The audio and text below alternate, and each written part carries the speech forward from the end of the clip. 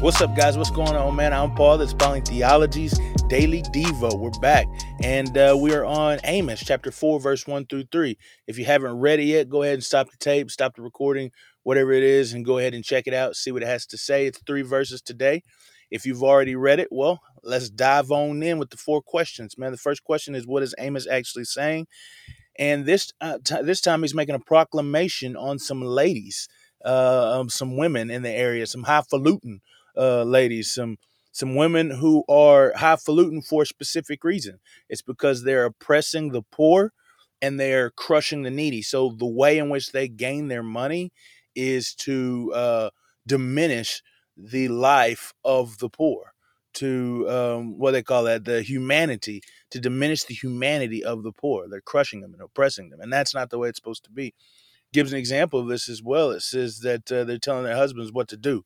They're like, go get us a drink or go get us something so that we may drink. You know what I'm saying? And so they're just people who feel like they're in such a position to tell others what to do because of the oppression that they're causing on the other ones. But the Lord declares, he says that he's going to stop this.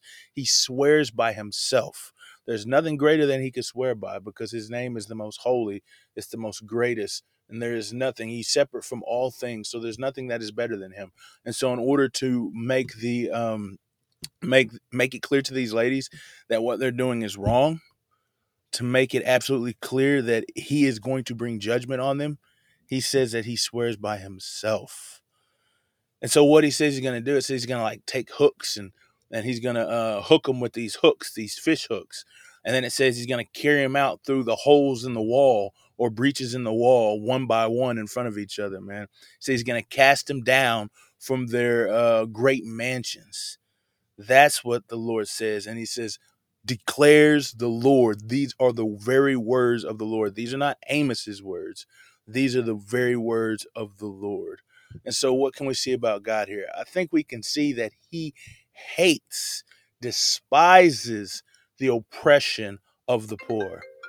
This is the thing that he despises most, is that, I mean, if you read throughout the scriptures, man, it seems like the biggest thing is the dehumanization of people, the devaluing of human beings, and then the oppression of the poor, which is just a basically kind of a subcategory of devaluing people, of devaluing humanity, because you think because they are poor or they are afflicted that you can crush them and that you can oppress them. And so he hates this. And what do we see about man is we see that punishment will come. Okay, sometimes we think that the people in this world get away with it, but God said specifically in this case, in that he declared by his own holiness, he swore by his own holiness that he will take these people away. And so I believe that's the same way it is now. It's just going to be that the punishment really it's severe here, because the punishment he's talking about is they're going to be carried by hooks. These hooks, it could be either two things.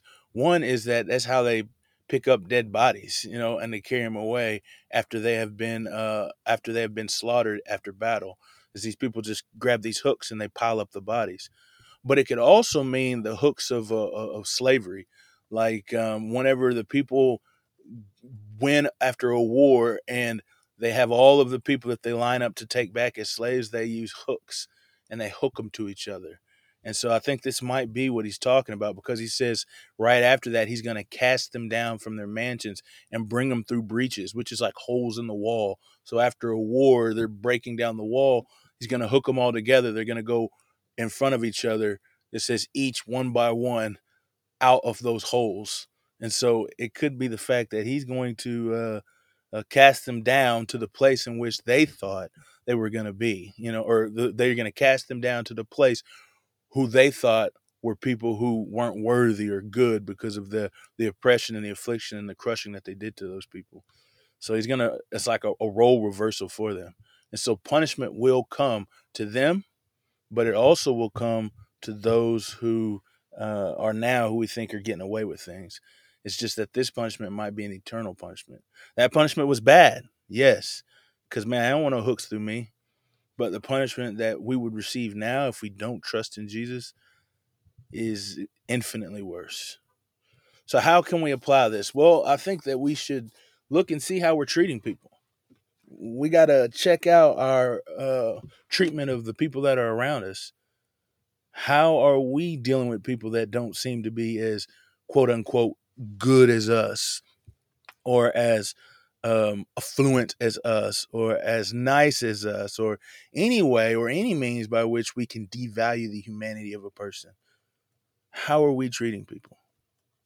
Well, if you're treating them bad, you need to treat them good, because the Lord loves those who loves His people. The Lord loves those who care about the people who are made in His own image. And so that's what I want to challenge you with today, man. Is how are you treating people? How are you seeing people? I appreciate you guys for listening, and I'll see you in the next episode.